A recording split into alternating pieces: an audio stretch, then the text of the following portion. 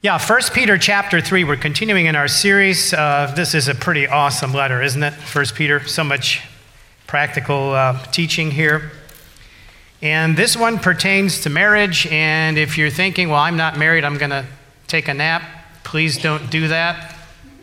Although if you need a nap, just don't snore, put your mask on or something. But I think you're going to want to hear this for future reference and also just to help out married friends and family there. And by the way, there's some relationship principles here that really go across the board beyond even marriage. So there's plenty here for everybody. It is the Word of God after all, right?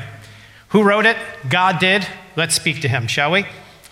Father, we thank You for this privilege we have to come here, like-minded brothers and sisters, and hear You speak through Your Word. And what a freedom we have in this nation, and what a privilege. We want to cherish this while we have it. And Father, I pray that You would give myself and each of us a teachable spirit so that You can have free reign in our hearts and minds, make us more like Jesus. That might mean growing pains and stretching, but bring it on, Lord. We need it. So please be glorified through this worship experience, but then in the days ahead as we live out these things by Your Spirit and by Your grace. We pray all these in the magnificent name of Jesus. And my brothers and sisters said, Amen. Praise the Lord. 1 Peter chapter 3. A number of years ago, I officiated at a wedding in Elgin, Illinois. If you're from Chicagoland, you'll know that it's a far west suburb. And there's kind of a conglomeration of county boundaries there, right? And so I'm in the habit, typically when I do weddings, of not signing the marriage license until the knot is actually tied. I've seen, and you've probably seen movies where somebody gets cold feet and walks out or something happens, and I don't want to sign it in advance. I'd rather wait. Well, after this particular ceremony, I decided, okay, I'm going to sign that license, and I read the fine print, and here's how it reads. This marriage license is effective only in Kane County, K-A-N-E, right? And then it says, the wedding ceremony must not be performed in any other county. So I read that, but I panicked because I didn't really check what county I was in. And I checked with some people, and they said, no, we're in Kane County. So I signed it. Whew. Glad. Otherwise, we'd have to do a do-over somewhere else, right? Well, then a couple days later, believe it or not, I came across this news item. And here's what it says. This was just days later. Mary Campbell of Elgin, Illinois, had to say I do 3 times at 3 different wedding ceremonies before she finally became Mrs. Randy Peterson. Well, what happened? The couple took out their marriage license in Kane County, but the church was in DuPage County. Therefore, the ceremony did not count because it violated Kane County's laws. You see, a county is not pleased when people do not submit to their laws. But notice what happens. So they packed up the wedding party and moved on to the Lord's Park. Now, it's got to go well if you're at the Lord's Park. Everything goes well at the Lord's Park, right? And this is on the eastern edge of Elgin. And there they were married a second time in a tree-shaded park. Everything good, right? Well, hang on a second. A sharp-eyed copy editor at the Elgin Courier-News was reading a report on the wedding when he noticed another problem. You see, the park actually was in Cook County, just 200 feet from Kane County. Close, but no cigar, as they say. And so, in this case, it was another situation where the ceremony in Lord's Park violated the lordship of Kane County's laws. And so they were not pleased. They're not going to honor it, right? So finally, a third ceremony took place in the newsroom, not too romantic, but the newsroom of the Courier-News. And they checked and made sure that this newsroom was actually a good mile inside of Kane County. So they went through with the ceremony, and because both spouses submitted to Kane County's laws, the county was pleased to honor that marriage license, and Kane County is pleased when both couples submit to the marriage laws instituted by Kane County. Now, you know your Bible, and you know that God instituted marriage. God is the inventor of marriage. He thought it up. Only God can think of something so awesome. And his son, Jesus, blessed marriage by his presence at a wedding in Cana. You know that from John chapter 2, right? So if this is God's invention and he designed it, he's the engineer, if you will, and he knows how it works to its optimum, I think it would be wise to ask a very simple question, and that is, when is God pleased with a marriage? And what we're going to discover in our text today is that God is pleased when both spouses, yes, both spouses submit to Christ's lordship. God is pleased when both spouses submit to Christ's lordship. And I would argue they're at their happiest when they're doing such. It's a great place to be. Now, as I mentioned, many of you are single, and you may be wondering, why should I listen to this sermon on marriage? Honestly, my plan is to remain single. All right, I hope in your plans also is to be a blessing to your married friends and family members. And if that's the case, learning some of these principles will help you to serve them better. And as I say, there's some transferable principles for any relationship here, really. Probably most of the singles will likely marry someone down the road. Only God knows that at this point, right? I'd like you to view this text as, this actual text, we're going to look at verses 1 through 6, but I'd like you to look at it as counseling for marriage by the creator of marriage for the coming of marriage down the road, right? So this is good prep. And I mentioned in the first service, years ago, we actually in our preaching class went through 1 Peter, and I assigned this text to a young guy, probably in his lower 20s. He fought it. He didn't really see the relevance of preaching it because he was single, wasn't really sure he was going to get married. It wasn't on the radar at that point. So he wrestled with this, and finally he submitted to the Lord, if you will, and said, I'm just going to give it my best and preach it. And I saw him probably about 8 years or so later. He came up to me, he said, "Hey, Doc, thanks for giving me that text. That was great prep for my marriage. It forced me to wrestle through some of the issues before I actually got into marriage."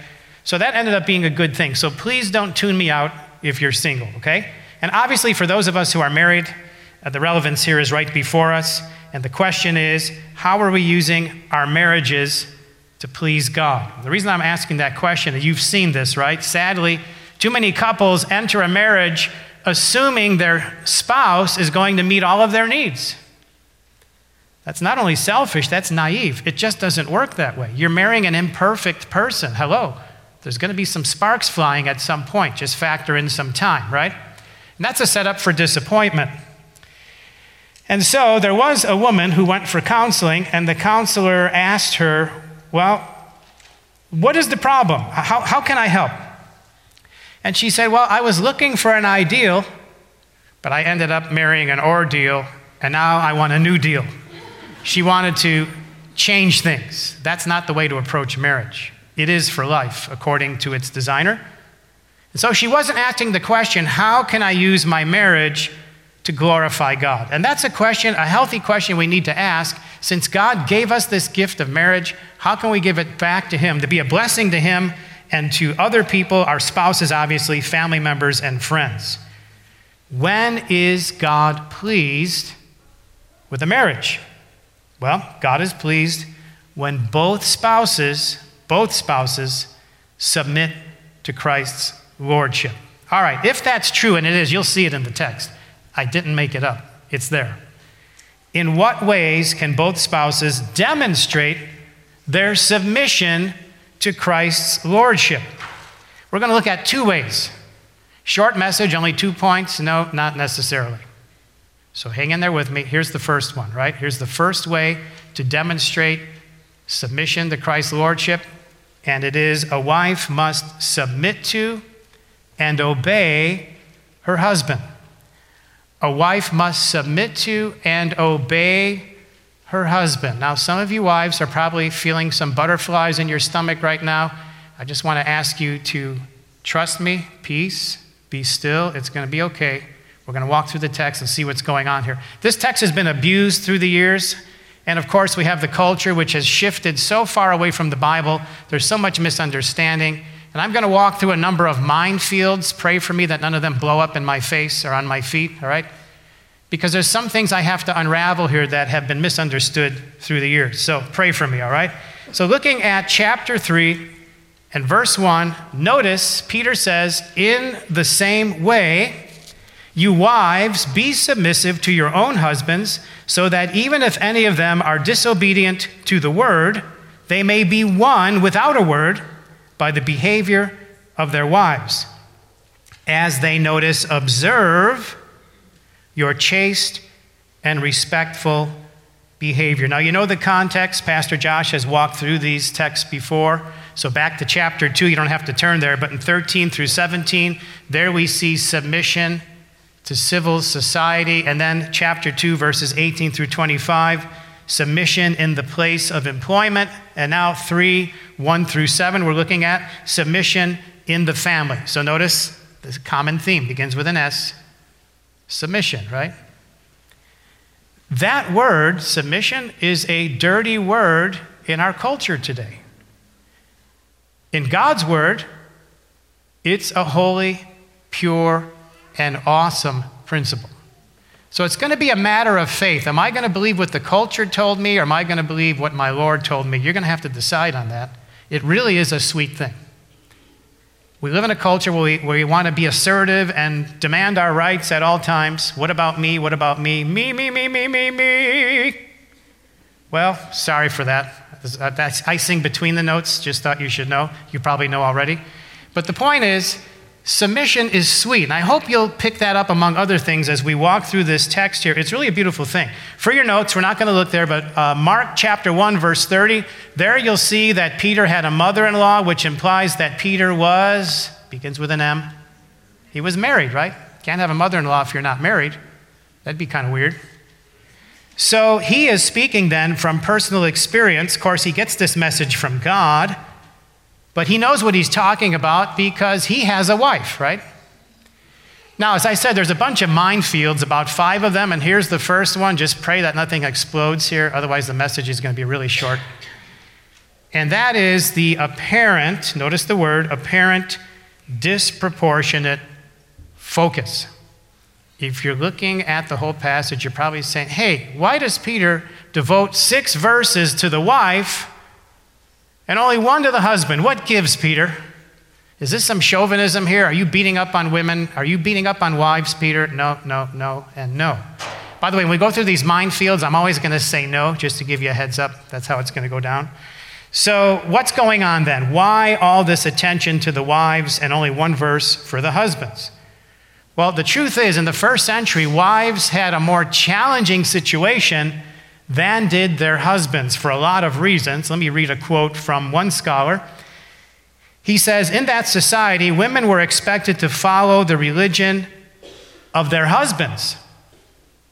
Now, they might have their own cult on the side, but the family religion was that of the husband. So the husband reserved the right to say, hey, get rid of that God and worship my God. It didn't work the other way, right? So a woman in this situation, he's addressing, by the way, a Christian wife who is married to an unbelieving husband. We're going to find out through the language later that he's actually hostile to the gospel. You say, well, how did that happen? Well, he doesn't say, but odds are she got saved after they were married. She's now a believer, and she is yoked to a man who doesn't buy the gospel. In fact, is resistant. So that's who he's addressing. That's the context here. So since she has such a tough situation, naturally, he's got to spend more time with this complex situation. And so that's why there's 6 verses. He's not beating up on anybody, okay? So that's one minefield. Nothing exploded. I think we're good. We'll proceed then. Good. Hang in there with me, all right? So notice that Peter does not tell her to leave this man because he's an unbeliever. He doesn't tell her to give up her Christianity for his sake, as the culture would probably advocate, but rather he affirms her faith in Christ, but he does not want her to use her Christian faith as some kind of a wedge, whatever it might be, some kind of a superiority mindset to disobey her husband and be disrespectful, right? In other words, even though, now think about this, and you are probably married to a Christian husband, maybe some are not. But the logic is if he's asking a Christian to submit to an unbelieving husband, you've actually got it a little easier because this is a tougher situation, right? But Peter's trying to encourage her, and he's referring to this spiritually mixed marriage. But I want you to know, because you could say, well, then that's not my situation because my husband is a believer. But rather, these principles apply across the board. You may have a husband, if I could be so bold, who is a Christian, but who's a little bit lukewarm in his faith right now, a little bit lackluster. The fire's not there anymore. These principles will help, by the grace of God and the Spirit of God, to fire him up once again, hopefully. That's the goal, right? In this case, this wife is trying to get her husband saved. And so Peter is giving her a way to do that. We'll talk about it in a moment. But notice the phrase in verse 1, in the same way. That keys back to 2:13 and 2:18 where it says, be submissive. And the idea here is to function well, every institution needs a head. You know that, right? And every family needs a final authority. In a crisis situation, if the husband and wife are at odds, the kids don't know what to do, the house is on fire, the ceiling is about to collapse, jump out this window, no, jump out that, no, don't listen to him, jump out, no, jump out. The kids are confused, bam, everybody dies, right? If there's a final authority, they'll make their way out, hopefully. Crazy scenario, but the principle stands. Somebody has to be the final authority. And in this case, God assigned final authority to the husband. Now, this raises a question, minefield number 2. Do I have to submit to everything my husband does and says unquestioningly? See, this is where the butterflies come from. Answer begins with an N and ends with an O. No. No. Yes, in general, submit to him, but when it comes to things that violate the Word of God, for example, if there's sinful behavior involved, the wife must not submit to the husband in that case. If he issues some command to do something that is sinful, you do not submit to that. Why? Because remember we talked about the lordship of Christ? You are primarily under the lordship of Jesus Christ, and you would lovingly look your husband in the eye and say, honey, you know I love you.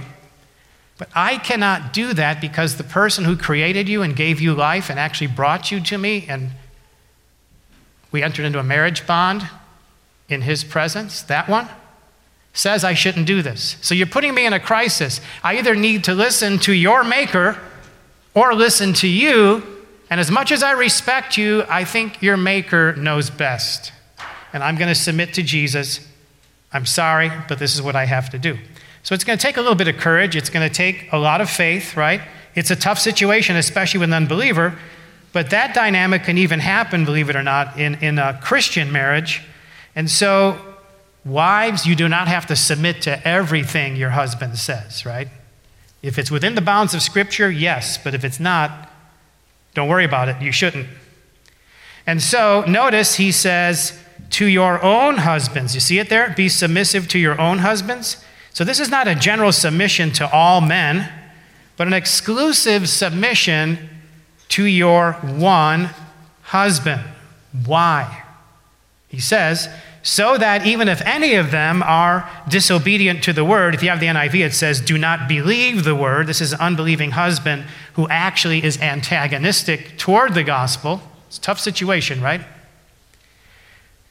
By the way, in the first century, more often than not, if it was an unequally yoked situation, it was the wife who was the Christian and the husband was the unbeliever. That's just generally how it panned out in the first century. But in this case now, she has a goal, a noble goal, an awesome goal, and that is, you see it there, that they, the husband, may be won, literally that they may be gained. This is a missionary term, means to be won over for Jesus. And what Peter is doing is offering a divine strategy for winning her husband to Christ. Now, there's no guarantees, right? But this is the best way or method to reach him for Christ. And so this also works, by the way, if you're trying to revive for lack of a better word, a backslidden husband who needs a little fire, right? But notice how he says, without a word. Let me tell you right away that in this case, the husband probably already knows she's a Christian. She's probably heard the gospel a number of times from her. But what he's trying to avoid is the wife who is, putting stickum notes on his windshield with Bible verses, who's got them on when he shaves in the mirror. There's Bible verses every which way. She's got Christian radio on all the time, including in his car when he turns it on. He's having his alphabet cereal, and it has John 3:16 spelled out right on top of the milk. And then alphabet soup for lunch, and it says repent with 3 exclamation points. And on it goes. I just want to say, human nature, I'm speaking as a man now. If you keep doing that, he's going to put a wall up. He's going to resist, and there's going to be diminishing returns. He might retaliate. You might find on your dresser, on your mirror, N. Honey, what's this N stuff? Nagging not necessary. It's not going to work. If you want to win me, don't win me through my ears, win me through my eyes. And that's just what Peter says. By the behavior, which can be seen, by the behavior of their wives. Now you've heard of the great Augustine from centuries ago. His wife, Monica, or I should say his mom, Monica, was a believer. In fact, she prayed for him, and God used that to lead him to Christ. His dad was not a believer. He was a pagan. And so she prayed for her husband, just as she did for her son, continually. And he's speaking to the Lord, and he's describing how God used his mom, Monica, to win her unbelieving husband to faith. Listen to what he says here. She served her husband as her master and did all she could to win him for you, speaking to him of you, how? By her conduct, by which you made her beautiful. Finally, when her husband was at the end of his earthly span, she gained him for you. Wives, grace-empowered living speaks for itself. It's powerful. Now, it needs to be supplemented with the gospel, but my assumption is he heard the gospel. He read it in his alphabet cereal, right? He's got the content. He just needs to see, is this stuff for real or not? And now he's seeing that in her life. She has great credibility as they observe what? Here it is. Your chaste, literally, pure, your pure conduct, your Christian virtue, your purity in lifestyle, and respectful, and that's what the man really wants, respect. Respectful behavior. If you have the NIV, it says reverence. That is reverence for God. Same word you'll see in 1:17 where it says, conduct yourselves in fear. 2:17, fear God. He's not saying worship your husband, but he's saying fear God and respect your husband. And the Lord helps you to do such. Proverbs 31:30, charm.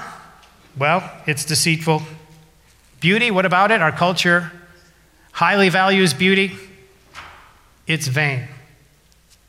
But a woman who fears the Lord, she shall be praised.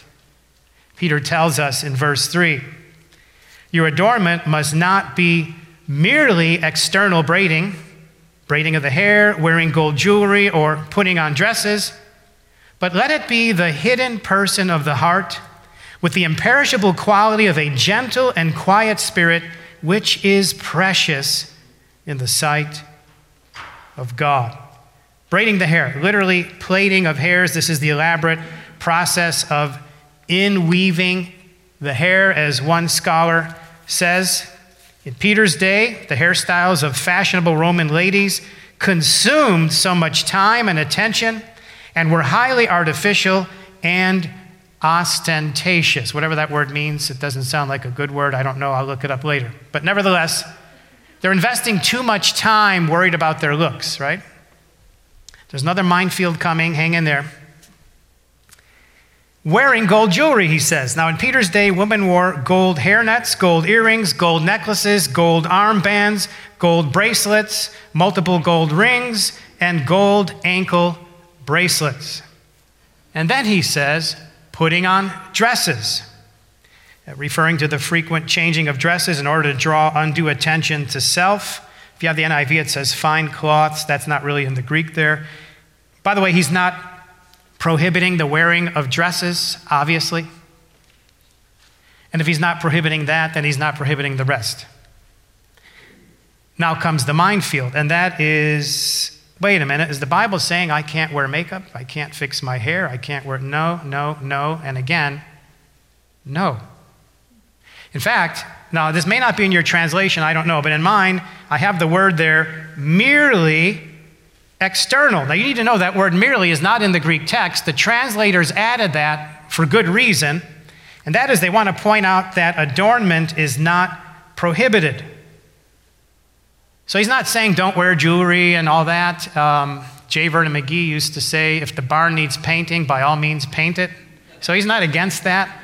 But what he's saying is don't let that be your primary focus. In other words, beauty is only skin deep. Now, ladies, have you ever seen a woman from a distance and you say, wow, she is really beautiful. I wish I had her, whatever, her hair, her shape, whatever.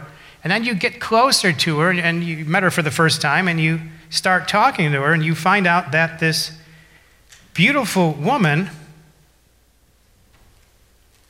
is very arrogant and pushy and condescending. And she has such a foul mouth that 3 sailors standing here are blushing. They never heard such bad words. And all of a sudden, she doesn't look as pretty anymore, does she?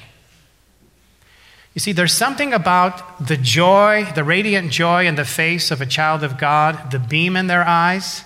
It's so attractive. And cosmetics won't do that. I mean, you can have the external beauty, yeah, but if you're messed up on the inside, that's going to leak out somehow and kind of tarnish the image, right? So he's saying focus on Christ-like character. The pristine beauty of Christ-like character is far more attractive than the fleeting physical beauty of external vanity. Am I investing more time looking at the Bible or looking at the mirror? It's a priority issue, really. Either or, they're both good, but where is the emphasis? That's the issue. And if your husband is an unbeliever, do you want him to focus on you or on Yeshua? Obviously both, but primarily on Yeshua, Jesus, right? Because Jesus makes all marriages better. Marriages without him are at a disadvantage. I'm not ashamed to tell you that my wife is in love with a Jewish carpenter, and I don't mind, because it makes her a better wife. And by the way, he makes me a better husband. His name is Jesus. Do you know him? Have you invited him into your marriage? You should, because he invented the whole thing anyway. And he's the glue that holds a marriage together. You've seen the triangle, I'm sure. Here's the husband, here's the wife. And then when you go up the triangle, Jesus is on the top. What's happening to the couple? They're getting closer because of Christ. They draw away from Christ. They're getting further from each other as well. There's a direct relationship between our relationship with Jesus. That's why we're talking about submitting to Jesus and submitting to each other and enjoying each other, right? It goes together. This is a relational principle that works many different ways. He says, but let it be the hidden person of the heart, that is the inner character, the regenerated nature, the real you expressing itself, he says, with the imperishable quality of a gentle and quiet spirit. Gentleness, obviously, is evidence of the fruit of the Spirit working in your life. A quiet spirit refers to a tranquil disposition, which can actually be the thermostat in a turbulent home. It's a rare commodity today, by the way, to see genuine tranquility that comes from God.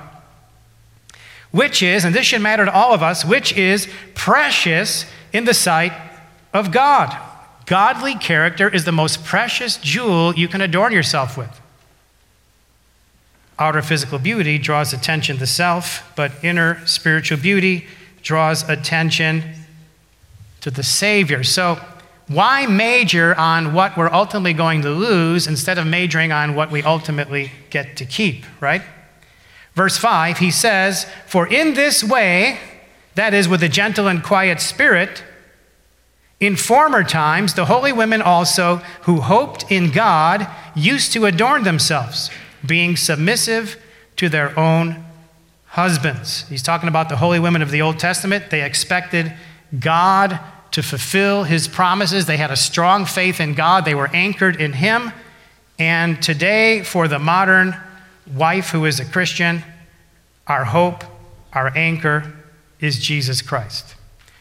He says they used to adorn themselves beyond dresses and jewelry. Holy women adorned themselves with a gentle and quiet spirit. And he adds, notice, being submissive to their own husbands. Same phrase as in verse 1.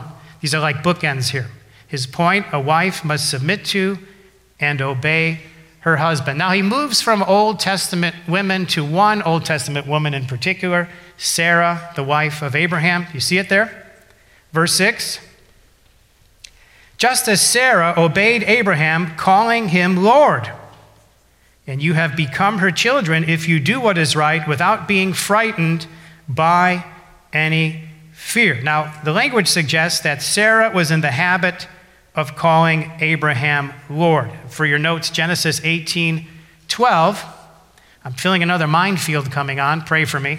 Hope this one doesn't go off. And Sarah laughed to herself. Notice this is Sarah's own thoughts. She's not speaking to anybody. We're getting a window into Sarah's inner attitude toward her husband. They've been married a long time, so much so they can't have children. It's been a sweet marriage, some bumps along the way, as all marriages have, but they love each other, obviously. And she's laughing to herself, and she says, after I have become old, shall I have pleasure? My Lord being old also? Now, she didn't call Abraham Lord out of obligation, out of pressure, for the benefit of onlookers to impress other people. She had an inner attitude of respect toward her husband. Minefield number 4. You mean to tell me I got to call my husband Lord? Answer. Begins with an N, ends with an O. Quiet group. Here it is, my friends. That was a cultural thing. The bottom line with her calling him Lord, that's what they did at that time. And the idea is that was a sign of respect for her husband. So wives, you don't have to call your husband Lord. In fact, if you were to ask him, honey, I'm going to give you 2 options. A, do you want me to call you Lord all the time? Or B, do you want me to give you respect all the time? He's going to go with B. Yes, men? Amen? Am I the only guy here? Okay. Don't call me Lord, please. So, by the way, my better 3/4 right here, my best friend on the planet, I love her like I can't tell you. She respects me. I love her. Is our marriage perfect? No way. We're under construction. We got things to work on. But doesn't it get sweeter every year, honey? Yeah. We're going to talk a little bit later about studying your wives, and I've been studying her for a long time, and it's a joy. It's a total joy. But what's happening here is basically she's showing respect to her husband. So whatever that means today in our culture, and the only thing that matters is your husband thinks so, whatever that is, I don't know. I mean, you give him a back rub, he feels respected, do it. Whatever that means, I don't know. But that's the idea. You don't have to call him Lord. All right, did I get away from that minefield? Whew. All right, keep praying. So then he says, and you have become her children, that is through faith in Christ at conversion. Then he says, if you do what is right. He's not talking about works there. What he's talking about is demonstration. In other words, your behavior toward your husband will demonstrate whether or not you are a daughter of Sarah, who is the mother of all believers. That's what he's saying. And then here's where the courage comes in, wives. It says, without being frightened by any fear. In this context, in Peter's day, again, a pagan husband might pressure his wife to conform to his religion. Get rid of your Jesus and follow my whatever his idol might be, right? But the believing wife needed to hope in God and take a stand for what is right. Now, we've seen she has gentleness, meekness. Meekness is not weakness. It does involve faith and courage, by the way. And so she needs to take a stand. And so when you're cultivating Christ-like character and are submitted to Christ's lordship, wives, submitting to your husband can be a source of great, great, great blessing. He says so. And so, if you want it for your notes, somebody asked me about this at the earlier service. There's a book called Love and Respect, if you're interested. It's a great book. The author is Dr. Emerson Eggerichs, Eggerichs. You can see me afterwards. I'll give you the title again. But he gives some practical counsel to wives with regard to their husbands. And here's what he says. Appreciate his desire to work and achieve. Appreciate his desire to protect and provide. Appreciate his desire to serve and to lead. Appreciate his desire to analyze and to counsel. Appreciate his desire for shoulder-to-shoulder friendship. Appreciate his desire for sexual intimacy. And then Paul says, for your notes, wives, in Ephesians 5:33 says this, the wife must see to it that she respects her husband. And this appreciate, that's really saying respect, right? Respecting your husband and submitting to his leadership will encourage him in his relationship with Christ. You want that, right? And will encourage him in his relationship with you. You want that also. This is a win-win here. God's formula is the best one. I think he knows, because he invented this whole thing called marriage. He knows how it works best. And so, as we ask the question then, when is God pleased with the marriage? We see that God is pleased when both spouses are fully submitted to Christ's lordship. Now, how do we manifest that we are submitted to Christ's lordship? We've seen the first way, and that is a wife must submit to and obey her husband. Now, men, fasten your seatbelts. It's your turn now. It's only one verse, but it's a powerful verse. Here it is. Second way, a husband must care for and honor his wife. A husband must care for and honor his wife. When you see this working, it's the most beautiful thing on planet Earth when it's working well. So notice what he says, verse 7, you husbands, in the same way, live with your wives in an understanding way as with someone weaker, since she is a woman, and show her honor as a fellow heir of the grace of life, so that your prayers will not be hindered. Now he says, you husbands in the same way. In what way? Again, chapter 2, verse 13, submit to, remember? And then also in verse 18, submit to, he keeps telling you who to submit to. And then in 3:1, submit to. And now here, in the same way, he doesn't say submit to, but it's implied there's submission involved here. One scholar puts it like this, husbands must submit to the Lord and demonstrate this submission by meeting their wives' needs. It's all about servanthood. And that's a manifestation then of Christ within you, the hope of glory, Spirit of God working through you, husbands. By the way, side note, Peter is addressing, in this case now, believing husbands. Before he was speaking to a believing wife married to an unbelieving husband. In this case now, it's a believing husband, right? Verse 7, live with your wives in an understanding way, literally according to knowledge. In other words, husbands, educate yourself. Study your wife. Be a student of her so that you may gain insight into her nature. And as I say, I've been a student of cathyology since at least 1985. I'm still waiting to get a grade. I don't know if I'm doing good or bad, A, B, C. I'm hoping it's a pass-fail in my case. But nevertheless, study your wife. It's a fascinating study, and it really is. Study your wife. I'm not saying study all wives, study all women. Study the wife that God gave you. It's very important. And there's blessing in it. In other words, how can you care for your wife if you're oblivious to her needs, her fears, her hopes, her desires, her dreams? Husbands, be attentive and be kind. It's biblical and it's wise and there's blessing in it. A husband must care for and honor his wife. He says, as with a weaker vessel. Oh boy, another minefield. Are you praying? You mean to tell me that Peter is saying that wives are weaker intellectually, morally, spiritually? The answer, again, it begins with an N. That's it. Amen. Amen. That's not what he's saying. This has to do with the physical, and he's saying, generally speaking, men are stronger than women. Now, there are exceptions.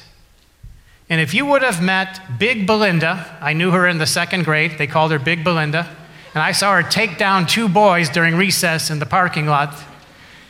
And I was afraid of her, and so were my buddies. You wouldn't mess with Belinda, all right? So there are some exceptions, but generally speaking, men are stronger than women. Hello, nothing new here, right? That's what he's saying. So did I get away with that minefield? Whew, all right. So Ephesians 5:25, husbands, love your wives, just as Christ also loved the church. That's a tall assignment, men. And what did he do? He gave himself up for her. So he's saying, don't overpower your wife, intimidate her with your strength, and you should be willing to lay down your life without even thinking about it if danger comes, because she's the most precious thing God ever gave you next to your salvation, right? Any amens out there anywhere? Hello. Yeah, that's what it's all about. Husband, care for your wife. Husband, honor your wife and be grateful that God gave her to you. Verse 7. Beautiful here. He says, and grant her honor. Husband, use your God-given authority to bestow honor upon your wife, and that'll be seen by how you treat her. Remember, she is of great worth and great dignity. She's a co-heir with you. She's made in the image of God, just like you, and you need to honor her. A husband must care for and honor his wife. How? He says, as a fellow heir of the grace of life. Now, teaching about justification by faith, if you want it, it's Galatians chapter 3, 28, 29. Paul writes, there is neither Jew nor Greek, there's neither slave nor free man, there's neither male nor female. What's he talking about? He's saying men and women are equal before Christ. They both are at the foot of the cross, and they both have equal access to salvation. Christian spouses both enjoy equal standing before God. Husbands and wives are equal in dignity and worth. By contrast, the world says, wait a minute, worth is based upon role. Worth is based upon function. Worth is based upon credentials and prestige and blah, blah, blah, blah, blah. That's not biblical. God gave them different roles, but he values husbands and wives, hear it now, equally. Do I need to say that again? That's what the Bible teaches. So that, speaking to the husbands now, men, you're going to get a shiver in your spine, so that your prayers may not be hindered, that is, by God. Greek word there is literally to cut in, to interrupt. All right, I'm an old dude, obviously. Anybody remember what a telephone booth is? Anybody ever heard of a telephone booth? Anybody ever watch Superman? Hello. Well, back in the day when I was a young kid, it was 10 cents. You go in this booth. It's outside. It's a glass booth. You go in there, put 10 cents, and you get so many minutes, I forget, and you can talk to your friend on the phone, and it's about to expire on the time. You'll hear an operator say something like, and usually it's a recording. It'll be something like, in later days it was 25 cents. 25 cents, please, for the next 5 minutes. And then you'd put your 20, you have to scramble for your change. Hopefully you got some, otherwise that's it, you're cut off. Throw your change in there, and then you could talk for so many more minutes. Well, God cuts in and says, care for and honor your wife, please, for the next 50, 60, 70, 80 years. Otherwise, he's not going to pick up the phone, and he will not hear your prayers. Gentlemen, if you're praying and your prayers are bouncing off the ceiling and hitting you in the head, you might want to examine your relationship with your wife. Because if your relationship with your wife is strained, your relationship with God might also be strained. I would at least start there. It could be some other cause. But that's a great place to start. See what's going on there. A husband must care for and honor his wife. Now back to that book, Love and Respect. He gives some counsel to husbands toward their wives. And he says this. He says, men, husbands, she wants you to be close. He says, she wants you to open up to her. He advises, don't try to fix her, just listen. You say, oh, that's a tough one for, hey, you got the Spirit living in you, fruit of the Spirit, love, joy, peace, patience, self-control. Hello. Yield to the Spirit of God and just listen. I know we like to fix stuff, right, guys? But just listen. She wants you to say, and I'll get ready for this one, fasten your seatbelts, gentlemen. 2 words. She wants you to say, I'm sorry. She needs to know you're committed. She wants you to honor and cherish her. Now that's biblical, guys. I want you to write down Ephesians chapter 5, 28 and 29. Paul says, so husbands ought also to love their own wives. How? As their own bodies. He who loves his own wife loves himself, for no one ever hated his own flesh. Listen to this. But nourishes and cherishes it, just as Christ also does the church. Now, when is God pleased with a marriage? God is pleased when both spouses submit to Christ's lordship. That's where the joy flows from, right there. In The Meaning of Marriage, Kathy Keller, wife of Tim Keller, you may have heard of him, pretty famous pastor, she gives an example of submission in a very tough life choice. Put yourself in this situation and think about it. She says, in the late 1980s, our family was comfortably situated in a very livable suburb of Philadelphia, where Tim held a full-time position as a professor. Then he got an offer to move to New York City to plant a new church. Tim was excited about the idea, but I was appalled. Raising our 3 wild boys in Manhattan was unthinkable. Not only that, but almost no one who knew anything about Manhattan thought that the project would be successful. I also knew that this would not be something that Tim would be able to do as a 9-to-5 job. It would absorb the whole family and nearly all of our time. Dilemma, right? What to do. It was clear to me that Tim wanted to take the call, but I had serious doubts that it was the right choice. So I expressed my strong doubts to Tim, who responded, well, if you don't want to go, we won't go. However, I replied, oh, no, you don't. You aren't putting this decision on me. That's abdication. If you think this is the right thing to do, then exercise your leadership and make a choice. It's your job to break this logjam.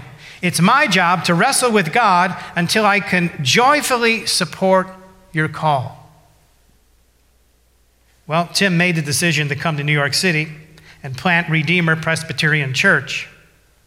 The whole family, our sons included, consider it one of the most truly manly things Tim ever did, because he was quite scared, but he felt a call from God. I want you to listen to the pronouns here, because marriage in its essence is a team effort. At that point, Tim and I were both submitting to roles that we were not perfectly comfortable with, but it is clear that God worked in us and through us, and when we accepted our gender roles as a gift from the designer of our hearts, you see, that's where the joy begins. Notice it begins in submission, in a submissive attitude, in a selfless attitude. Sounds a lot like Jesus. Did Jesus submit? Was Jesus selfless? Do we want to be like Jesus in our marriages as well as other places? And so the question is, when is God pleased with a marriage, which, by the way, he invented? It's his institution. God is pleased when both spouses submit to Christ's lordship. Amen? Let's pray.